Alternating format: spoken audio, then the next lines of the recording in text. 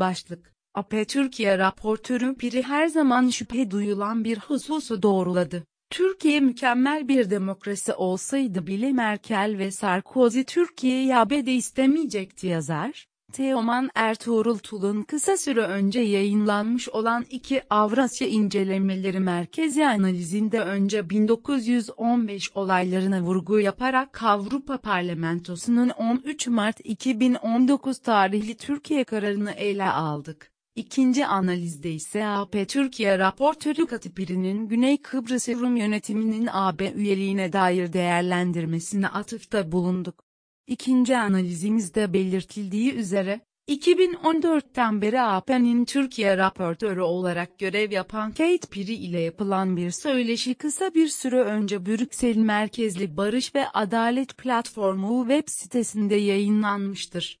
Bu söyleşide Piri'ye bazı anlamlı sorular yöneltilmiş olup, bunlara verilen yanıtların daha ayrıntılı biçimde ele alınmasına gereksinim bulunmaktadır. Değinilmesi gereken sorulardan ilki, Türkiye'nin dini kimliği ile ilgilidir.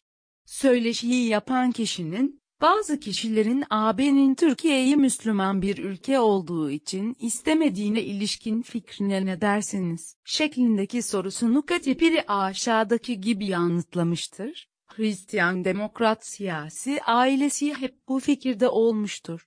Bütün AB'yi yönetiyor mu? Hayır. AB üzerinde büyük bir etkisi var mı? Evet. Ancak, kesin olarak, AP'nin üyelik müzakerelerinin resmi olarak askıya alma çağrısının nedeni bu değil.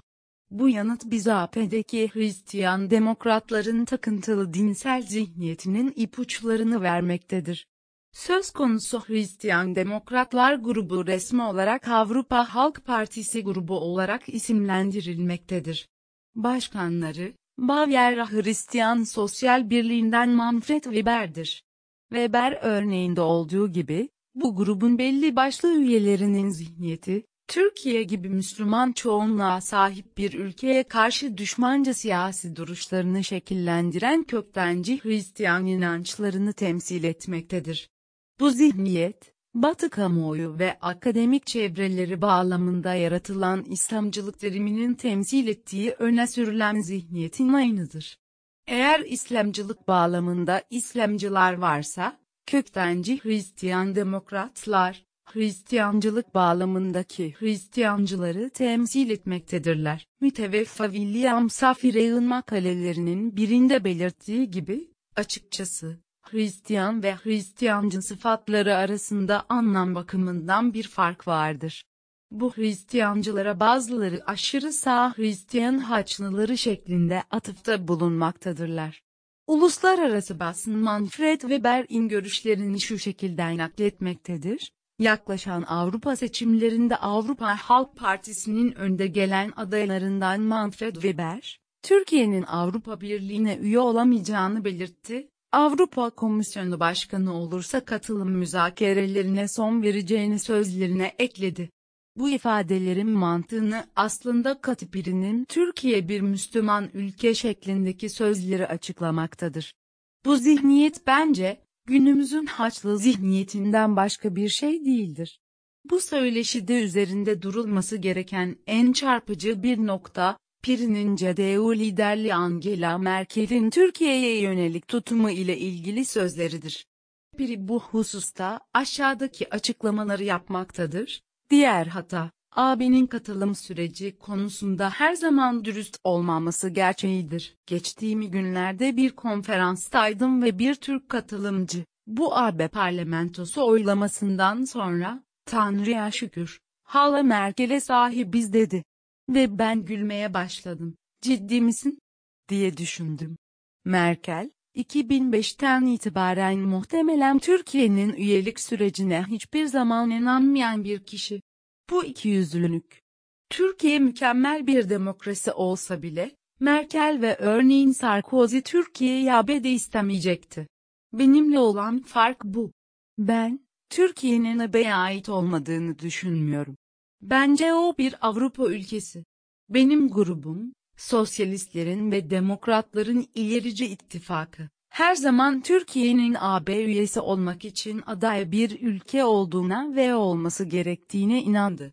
Bu konudaki tutumumuz değişmedi. Ancak Türkiye içindeki gelişmeler büyük ölçüde kötüleşti. Bu nedenle, AB'de Türkiye'nin üye olmasını istemeyen kişiler olduğu açıktır. Halkın daha büyük bir bölümünün bile bu görüşte olduğunu söyleyebilirim. Ancak bu, Cumhurbaşkanı Erdoğan'ın son birkaç yılda yaptıklarını görmemizden de dolayı bu şeyler birbirlerini etkiliyor. 5 yıl boyunca Türkiye raportörü olarak görev yapan birinin yukarıda denilen sözleri Angela Merkel'in bir Hristiyan demokrat olarak Türkiye'ye yönelik önyargılı yaklaşımını özlü biçimde açıklamaktadır. Görüşlerini bazı nezaketsiz AB politikacılarına kıyasla incelikli ve daha sağduyulu bir şekilde dile getirmesine rağmen, Merkel'den daha fazlasını beklemek gerçekçi olmazdı. Piri'nin söz ettiği Türk katılımcı, büyük olasılıkla Merkel'in bu incelikli tavrına dikkat çekmek istiyordu.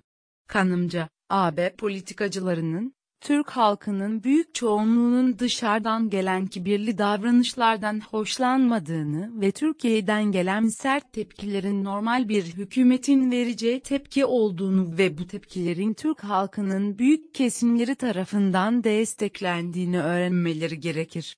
Bu hususlar ışığında, AB politikacıları, değerlendirmelerin yalnızca, Türkiye aleyhtarı AB siyasetçilerini ne duymak istiyorlarsa onunla beslemek eğiliminde olan, Türk halkının büyük çoğunluğunun görüşlerini temsil etmeyen ve kendi kendinden nefret eden bir oryantalist zihniyete sahip gruplara dayanarak yapmamalıdır. Türkiye, kökleri 1877'ye kadar giden donanımlı bir demokrasi deneyimine sahiptir.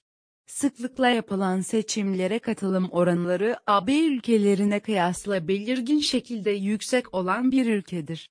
Son yerel seçimlerin göstermiş olduğu gibi, sadece yasal olarak değil töresel olarak da iyi tanımlanmış bir demokratik davranış kurallarına sahiptir. Türkiye'nin AB'deki ortaklarının Türkiye demokrasisini adil bir şekilde değerlendirmelerinin zamanı gelmiştir. Türk halkı böyle adil bir değerlendirmeyi hak etmektedir.